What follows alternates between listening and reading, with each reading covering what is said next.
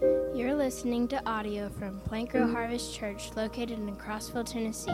If you'd like more information about our church and its various ministries, please visit our website at www.plankrowharvest.org.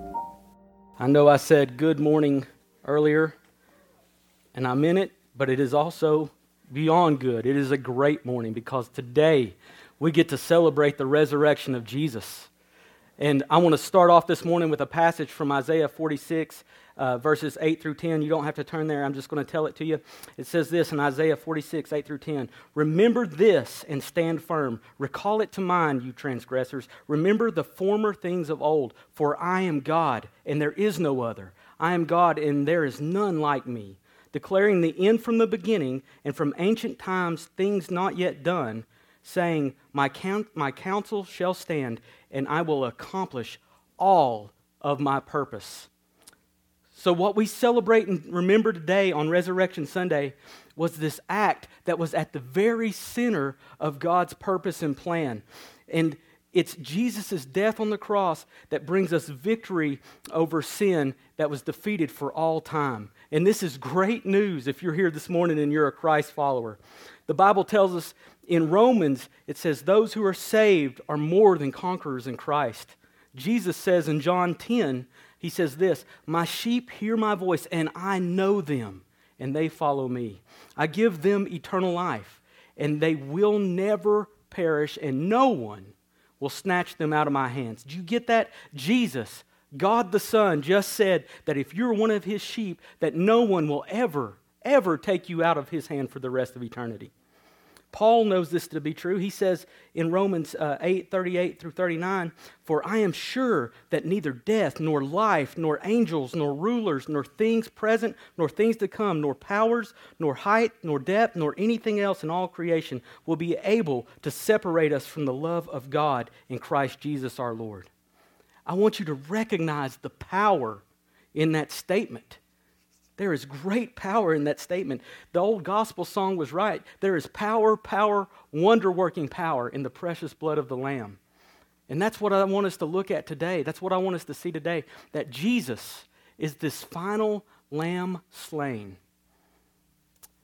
We just celebrated Passover this past Saturday, and we had an opportunity to get to see that through this feast that was set up over 3,333 years ago, that God is pointing to a sacrifice of his Son to take away the sins of the world. And it's so very important that you see that God always has been in control, always will be in control. And that though we offer him nothing of value, out of his great love for us, he provided hope for us to be reconciled to him, even though it meant the death of his Son. You can't know these things and be indifferent to God. And if you read the Word, you know that he's not indifferent to you. You can't be indifferent to God. You're either a yes or a no. There are no maybes. If you walked in here this morning, maybe you walked in a no. But right now where you sit, you can become a yes. Listen real quick to 1 John 1:9. It says, if we confess our sins, he, Jesus, is faithful and just to forgive us our sins and cleanse us from all unrighteousness. If you pray right now and talk to Jesus and tell him that you are a sinner in need of him as your Savior, his word says he is faithful to forgive you and cleanse you of all your brokenness, all your sin. Your chance is now, and I hope you take it. You could walk out of here with life anew, with eternal life, with a relationship with the Heavenly Father who loves you more than you can ever understand. Here in just a little bit, here in a few moments, we're going to take the Lord's Supper. And if you make that decision right now, before we take the Lord's Supper, I invite you to join us as a new brother, as a new sister, in taking part of this amazing ritual that God has given us to remember him. So back to the sermon. It's important that you hear the gospel. You just heard it. So back to the sermon at hand. As we were preparing this week, or as I was preparing this week for this message, I kept thinking about this lamb that Dale and I chased all over this pasture of somebody who we didn't even know, and that was exciting. And I didn't know how that was going to turn out, but nobody got shot. So that was good. We weren't, we were trespassing, but nobody got upset. And so he's a cute little fella. And to be honest, if Dale had asked me to help him do the deed and help prepare this lamb for Passover meal, it would have been real tough on me. Don't get me wrong, I would have done it, but it would have been tough. And I want you to know, I grew up hunting, fishing. I have no problem with blood or guts or cleaning animals. In fact, my wife, who has, love her heart, gone through 4 C-sections, would get a little bit perturbed because I spent more time looking at what the doctor was doing than seeing to her needs right there on the operating table. I'm real interested in what was going on. Like, hey, doc, does that look right to you? Oh, wait, I'm upside down. Never mind. That's okay. You just keep doing what you're doing, doc. So stuff like that doesn't bother me. But this was different. And you can giggle or laugh if you want. But when I looked at this little sheep, this little lamb, I saw innocence. And I guess it made me think that while Jesus was on trial, while he was being mocked and scoffed and beaten, while he hung there on that cross, people had to see it, right? People had to see it. People had to see his innocence. I believe that Pilate saw it to a degree. That's why he was reluctant. I know that one of the thieves saw it because he accepted Christ as his Savior. He recognized his innocence. Even at his passing, even at Jesus' death, one of the Roman guards realized that he said, truly, this was the Son of God. And this morning, it's important that you see it. That on that day, on that cross, Jesus created the opportunity for all people everywhere. That by the shedding of his blood, he would exchange his perfect innocence for our full guilt. He even did it for that thief dying beside him there on the cross. What a powerful Savior we have. So let's look some more at Jesus as the Lamb. If we can look at the last book of the Bible, the book of Revelations, if we can fast forward in time a little ways and see Jesus in heaven, we're going to look at Revelation 5, if you want to turn there, Revelation 5, and it's what we just sang about. John writes about this vision that he sees. Revelation 5, the last book of the Bible, chapter 5, starting in verse 1, it says this. Then I saw in the right hand of him who was seated on the throne a scroll written within and on the back, sealed with 7 seals. And I saw a mighty angel proclaiming with a loud voice, "Who is worthy to open the scroll and break its seals?" And no one in heaven or on earth or under the earth was able to open the scroll or look into it. And I began to weep loudly because no one was found worthy to open the scroll or to look into it. And one of the elders said to me, "Weep no more. Behold, the Lion of the tribe of Judah, the Root of David, has conquered, so that he can open the scroll and its 7 seals." And between the throne and the 4 living creatures and among the elders, I saw a lamb standing as though it had been slain, with 7 horns and with 7 eyes, which are the 7 spirits of God sent out into all the earth. And he went and he took the scroll from the right hand of him who was seated on the throne. And when he had taken the scroll, the 4 living creatures and the 24 elders fell down before the throne, or before the Lamb, each holding a harp and golden bowls full of incense, which are the prayers of the saints. And they sang a new song, singing, "Worthy are you to take the scroll and to open its seals. For you were slain, and by your blood you ransomed God's people, the people of God, from every tribe and language and people and nation. And you have made them a kingdom and priest to our God, and they shall reign on the earth." Then I looked and I heard from around the throne and the living creatures and the elders and the voice of many angels numbering myriads and myriads and thousands of thousands, saying with a loud voice, "Worthy is the Lamb who was slain to receive power and wealth and wisdom and might and honor and glory and blessing." And I heard every creature in heaven and on earth and under the earth and in the sea and all that is in them saying, "To him who sits on the throne and to the Lamb be blessing and honor and glory and might forever and ever." And the 4 living creatures said, "Amen." And the elders fell down and worshiped. don't you think it's amazing that part of what God has revealed to us is how this story ends? We're not left biting our nails, waiting to see what happens. We're not giving half of a story. We're giving the whole thing. God tells us the whole thing, that we see that those that are ransomed by the blood of the Lamb are brought into the presence of God for all eternity, while those who are not are cast into the outer darkness. And here we see this Lamb is unique because he alone is worthy. He alone is worthy. And I like this word worthy. I like the weight it carries. And I think that most everybody in here would agree that there's been some time in your life that you wanted to be considered worthy of something, right? Maybe it's a position or a raise or being worthy to make the all-star team.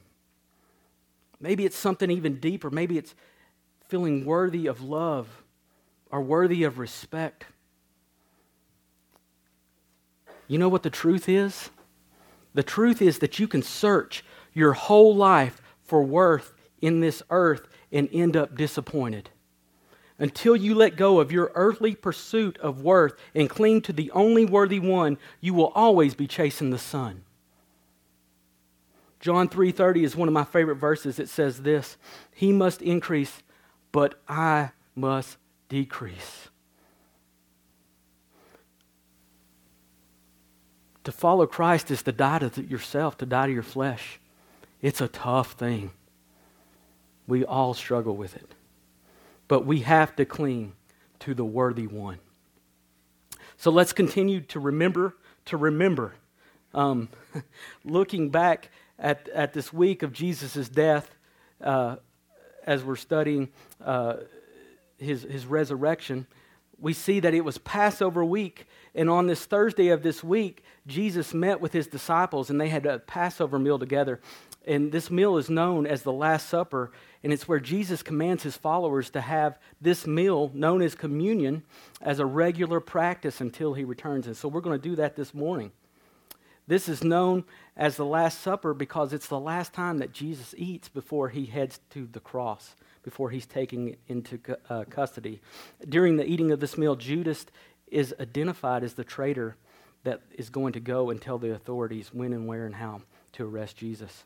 So within a few hours, Jesus is taken into custody and tried and hung on that cross to die on Friday. So this Last Supper, which we call communion, is part of this Passover meal that the Jews had been observing for over 1,000 years at that point. So I want to read to you in Luke 22. This is the account of the Passover. Luke 22, 7 through 23, it says this, Then came the day of the unleavened bread, on which the Passover lamb had to be sacrificed. So Jesus sent Peter and John, saying, "Go and prepare the Passover for us that we may eat it." They said to him, "Where will you have us prepare it?" He said to them, "Behold, when you enter the city, a man carrying a jar of water will meet you. Follow him into the house that he enters, and tell the master of that house, 'The teacher says to you, where is the guest room where I may eat the Passover with my disciples?' And he will show you a large upper room furnished. Prepare it there." And they went and found it just as he had told them, and they prepared the Passover. Verse 14 continues. And then the hour came, he reclined, speaking of Jesus, he reclined at the table, and the apostles with him. And he said to them, "I have earnestly desired to eat this Passover with you before I suffer. For I tell you, I will not eat it until it is fulfilled in the kingdom of God." And he took a cup, and when he had given thanks, he said, "Take this and divide it among yourselves. For I tell you that from now on I will not drink of the fruit of the vine until the kingdom of God comes." And he took the bread, and when he had given thanks, he broke it and gave it to them, saying, "This is my body, which I have given for you. Do this in remembrance of me." And likewise the cup after they had eaten, saying, "This cup that is poured out for you is the new covenant in my blood. But behold, the hand of him who betrays me is with me on the table. For the Son of Man goes as it has been determined, but woe to the man by whom he is betrayed." And they begin to question one another, which of them could be who was going to do this. So let me set the scene for you. Here is Jesus. He's arrived in Jerusalem 4 days earlier, and he's fully aware when he arrives what this week's fixing to entail. He's fully aware that by the end of the week, he is going to experience this gruesome death on the cross, the separation from God the Father, which he has never experienced.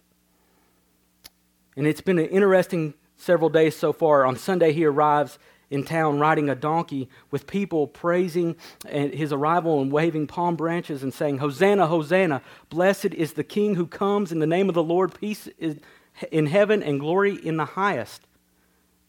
Off to a really good start. And then the following day on Monday, we see Jesus goes into the temple and he cleans house. People are there misusing the temple. They're using it as a marketplace. And Jesus puts a stop to it. He said, this is meant to be a house of prayer, and you've turned it into a den of thieves. The following day, on Tuesday, Jesus returns to the temple to teach. In his teaching, he predicts the destruction of the temple and the destruction of Jerusalem. Some pretty hard teaching. On this day, on Tuesday, we see that the chief priest had had enough, because it says they begin to look for a way to put him to death. Wednesday, we find Jesus at Simon the leper's house, which is in a town just right outside of Jerusalem. Here he's anointed with oil, and he tells everybody very clearly, this is in preparation for my burial that is soon to follow. On this day, we also see Judas go to meet with the chief priest to discuss the rest of Jesus. That brings us to this Thursday in this Passover meal that is to be the Last Supper. What's important to note, what I want you to see, is that these disciples are faithful Jews and had grown up celebrating the Passover. But this Passover meal was going to be like one that they never had experienced before or celebrated before. Why? Because Jesus was about to show them that this long-standing tradition pointed to him as the Messiah and Savior.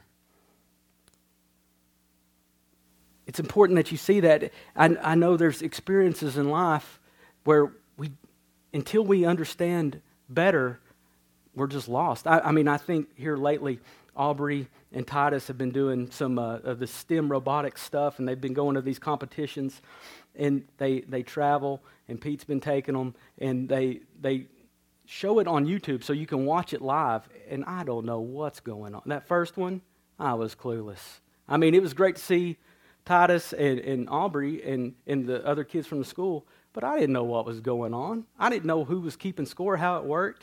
But as time has gone on, as I've talked to Aubrey, as she's explained it to me and got it through my little thick skull as much as I could, I'm understanding what they're doing. And now that I've watched these several matches, I can understand it better. See, these disciples had a full grasp and understanding of the Passover that we typically don't have today as modern Gentiles. And so that's why we celebrate Passover here at Plant Grow Harvest, is because we think it's extremely important that we understand the feast. And so if you didn't get to come this year, we hope you come next year.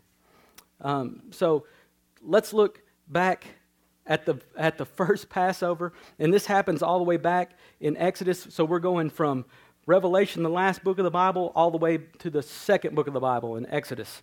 And so Exodus chapter 12, that's where we're going to end up today. So we're going to look back at Exodus chapter 12. And before I read, we're going to start in verse 21 too. Exodus 12, verse 21. So let me get you up to speed here. There's been these plagues, right? And Passover is going to be the 10th plague. So there's been 9 plagues. And Dale's talked about this, and I just want to touch on it briefly. There are basically 3 sets of 3 plagues.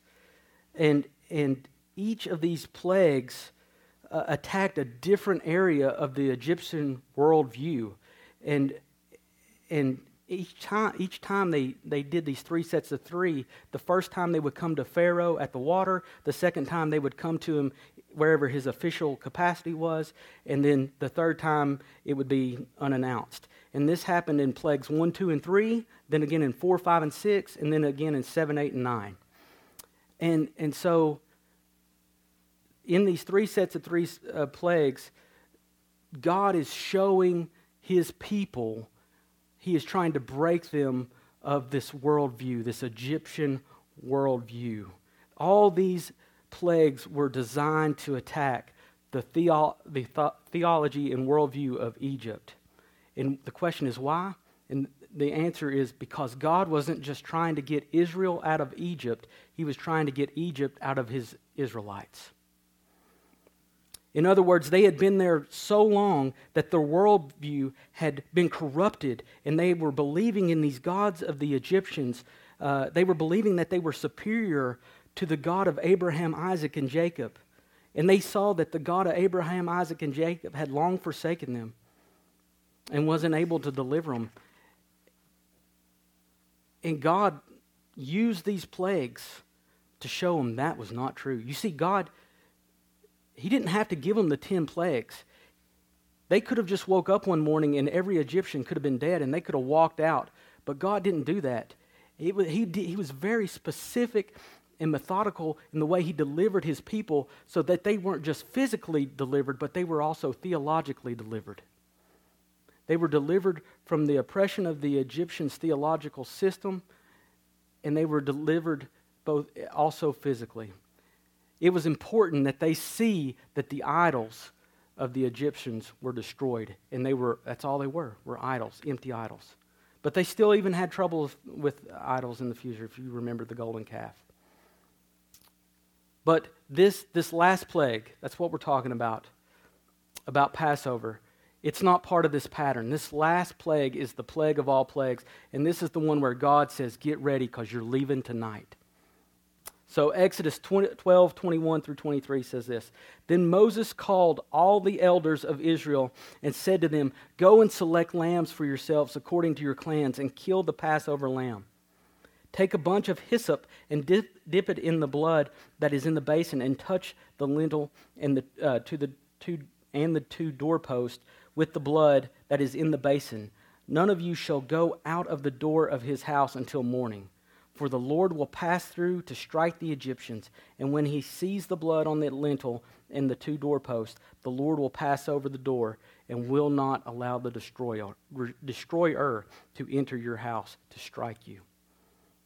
So here we see this first detailed instruction on this night of redemption, this night that is to be marked by some detailed instructions, so God's people know exactly what to do. You see, he leaves nothing to chance. He tells them specifically what they are to do.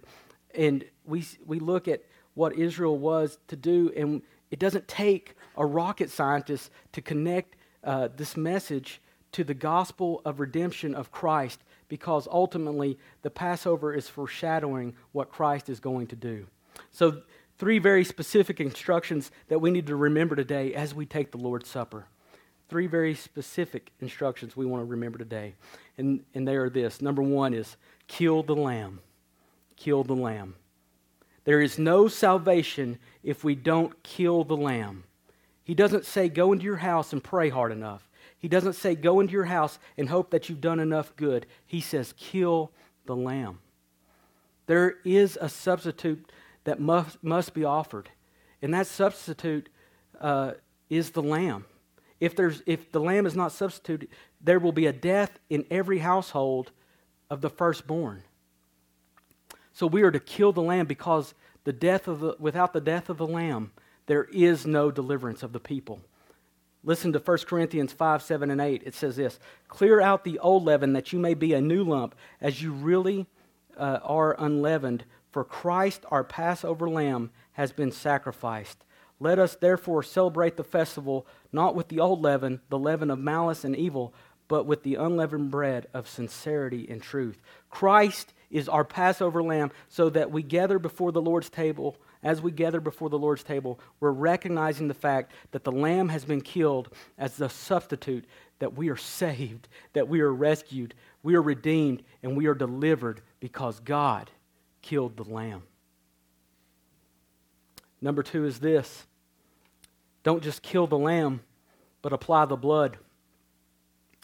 Notice that Moses says, you kill the lamb and you use the hyssop to apply the blood to the doorpost and to the lintels, because it is the blood of the lamb that will keep the death angel away.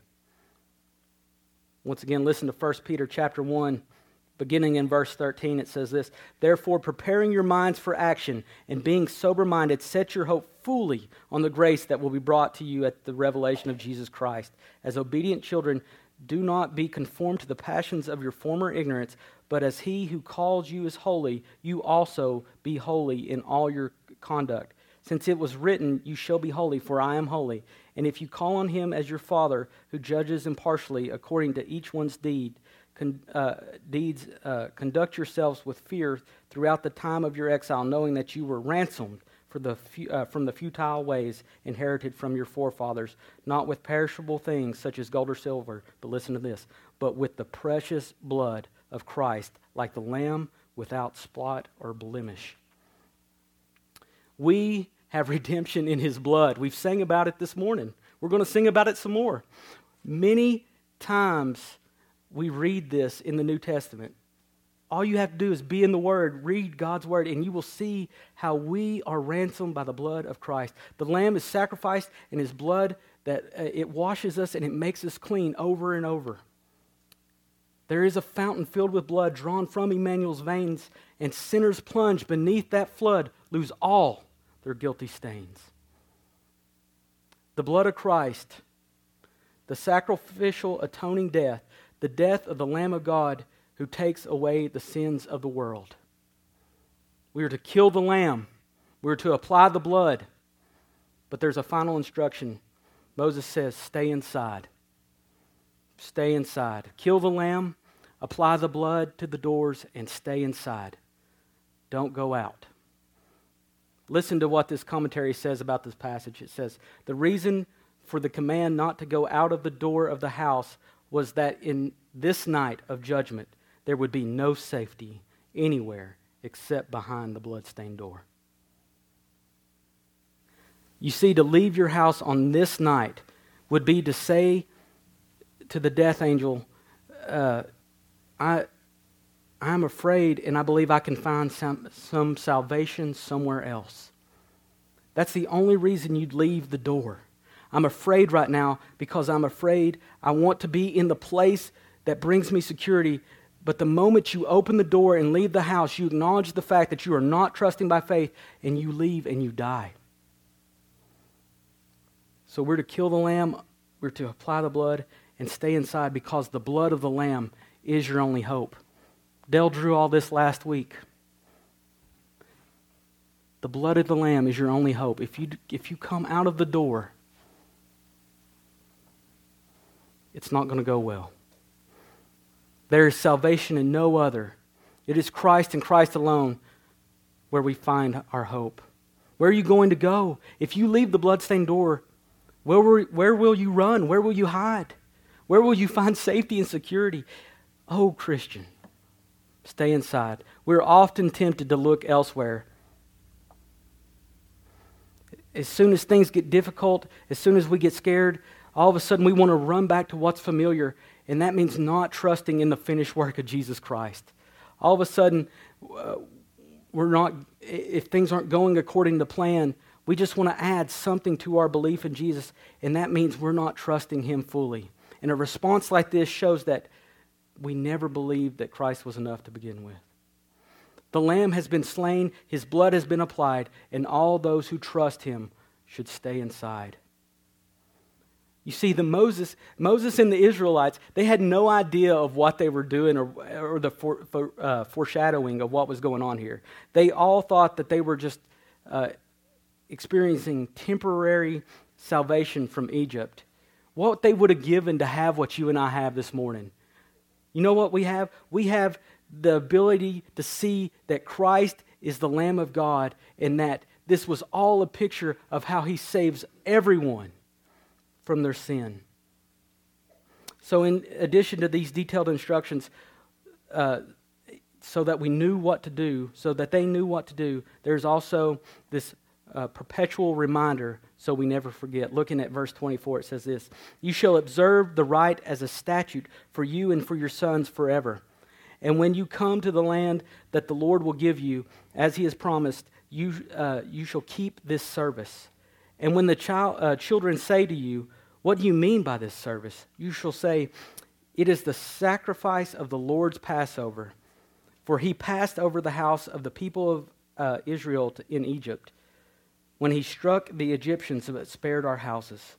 And the people bowed their heads and worshipped." So it's to be a perpetual reminder. God tells them to make plans and preparations for a life out of Egypt. You're not going to be here forever. You're going to be delivered. And this ritual, it's to be performed over and over and over again. Why? It's because in every culture we see these rituals, and the fact is that rituals are one of the things that distinguish various cultures from others. And these rituals usually mark things that this culture cannot afford to forget. For Israel, this was that ritual. This was to be the reminder of reminders. So why is it significant? Well, imagine this with me. Imagine this scenario with me. Imagine that Israel comes out of Egypt and there is no Passover, and there is no ritual, and there is no sacrificial system, and suddenly way off in the future there's this God-man, Jesus, who comes and he is crucified by the Romans. What does that mean? How is it significant? Why is it to stick in the forefront of our minds? I mean, the Romans were known for crucifixion. They crucified thousands. Even on this day where they crucified Jesus, they crucified 2 more people along beside him. So, why is this to be significant?